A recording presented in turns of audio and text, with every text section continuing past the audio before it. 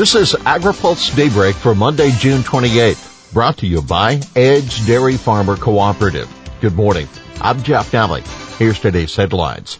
Meat industry awaits SCOTUS. Interior, EPA could get bin funding hikes. Ethanol regroups after ruling. SCOTUS Prop 12 decision possible today. The Supreme Court will announce as soon as today whether it will rule on the legality of California's Proposition 12, which has nationwide implications for sectors of the livestock industry. Prop 12 requires meat sold in California to be produced according to the state's animal housing standards.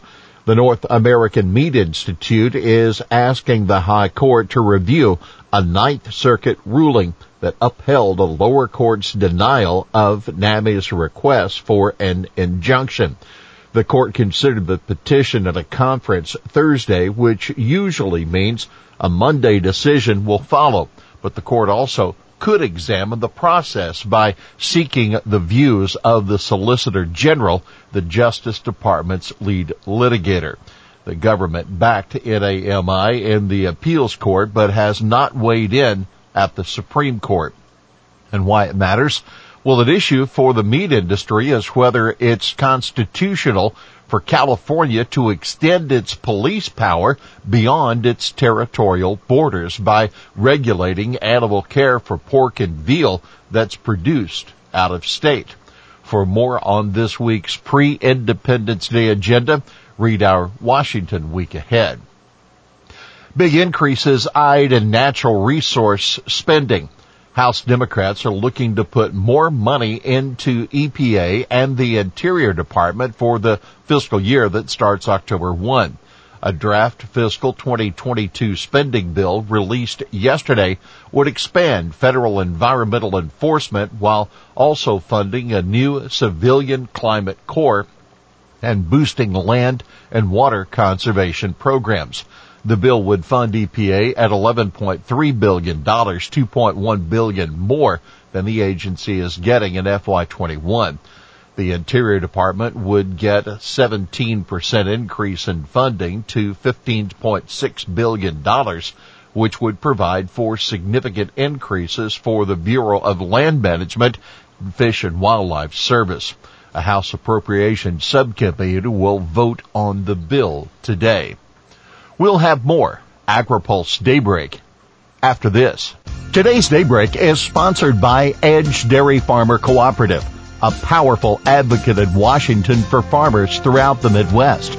Dairy farmers have always been leaders in caring for the environment, and they continue to lead in addressing changing climate conditions.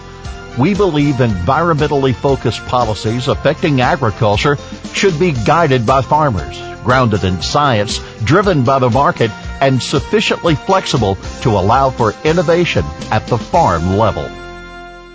Welcome back to AgriPulse Daybreak. Ethanol industry finds silver lining in ruling. Friday's 6-3 Supreme Court ruling in favor of small refineries should clear the way for EPA to issue the 21-22 Renewable Volume Obligations, or RVOs.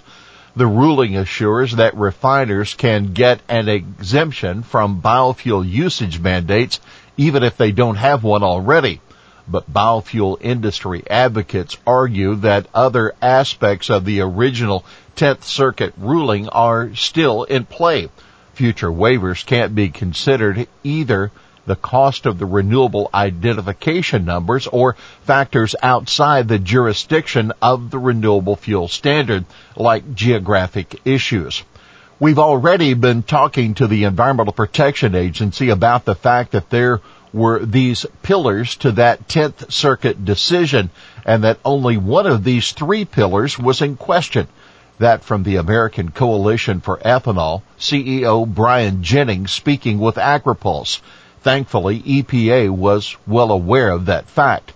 Now keep in mind, there are 70 applications for exemptions pending at EPA, according to the agency. Most are for the 2019 and 2020 compliance years. U.S. and Taiwan to resume formal trade discussions. U.S. and Taiwanese officials are set to resume formal discussions on improving trade ties between the two countries as part of a long-dormant Trade and Investment Framework Agreement, or TIFA for short, that according to a statement released by the American Institute for Taiwan. Taiwan's Office of Trade Negotiations and the Office of the U.S. Trade Representative will be the primary participants, according to the AIT statement. About a year ago, Taiwan announced it would lift its ban on U.S. beef from cattle under 30 months old at slaughter, as well as ditch its zero tolerance for ractopamine residues in pork. The moves were seen broadly as a goodwill gesture. In October, 50 U.S. Republican and Democratic senators signed a letter to the Trump administration pushing for talks to begin negotiations for a trade agreement with Taiwan. Colorado overtime law signed. Oregon advocates look ahead. Colorado has become the latest state to require farms to pay overtime to their workers. Governor Jared Polis signed the Agricultural Workers' Rights Bill into law on Friday. In Oregon, farm worker advocates are looking ahead to their next session after they were unable to get an overtime bill across the finish line before today's scheduled legislative adjournment. I believe we have positioned ourselves to bring a bill back in the short session in 2022, Oregon State Representative Andrea Salinas said in an email to AgriPulse. In the waning days of the legislature, the Oregon bill was amended to phase in overtime requirement and to authorize $100 million in wage subsidies. Southeast Asia offers opportunity for U.S. dairy. Southeast Asia, with its expanding population and rising middle class, represents the biggest growth opportunity for U.S. dairy exporters, that according to a new CoBank analysis. But U.S. dairy companies will need to invest in new production technology to meet the product needs of an ethnically and economically diverse customer base. With much of Southeast Asia lacking a refrigerated supply chain and consumable products frequently sold via outdoor vending machines, products containing dairy must be heat stable, said Tanner Imke, CoBank's lead dairy economist. Powdered ingredients must also be completely soluble so solids don't settle in the container over time. U.S. processors will need to ensure they are versatile enough to meet these needs to fully capitalize on opportunities in the Southeast Asia market. U.S. Dairy Export Council is well aware of the growing market potential in Southeast Asia. That's why the group opened up the U.S. Center for Dairy Excellence in Singapore last September. The facility is a hub for marketing and sales and education in Vietnam, the Philippines, Indonesia, Malaysia, Myanmar, Laos, and Cambodia. Here's today's He Said It. The bottom line is this. I gave my word to support the infrastructure plan, and that's what I intend to do. I fully stand behind it without reservation or hesitation. That President Joe Biden in a statement walking back his threat not to sign a bipartisan infrastructure bill unless Congress also passes a Democratic reconciliation measure with additional spending. Well, that's Daybreak for this Monday, June 28th, brought to you by Edge Dairy Farmer Cooperative. For the latest news out of Washington, D.C., visit agripulse.com. For AgriPulse Daybreak, I'm Jeff Nally.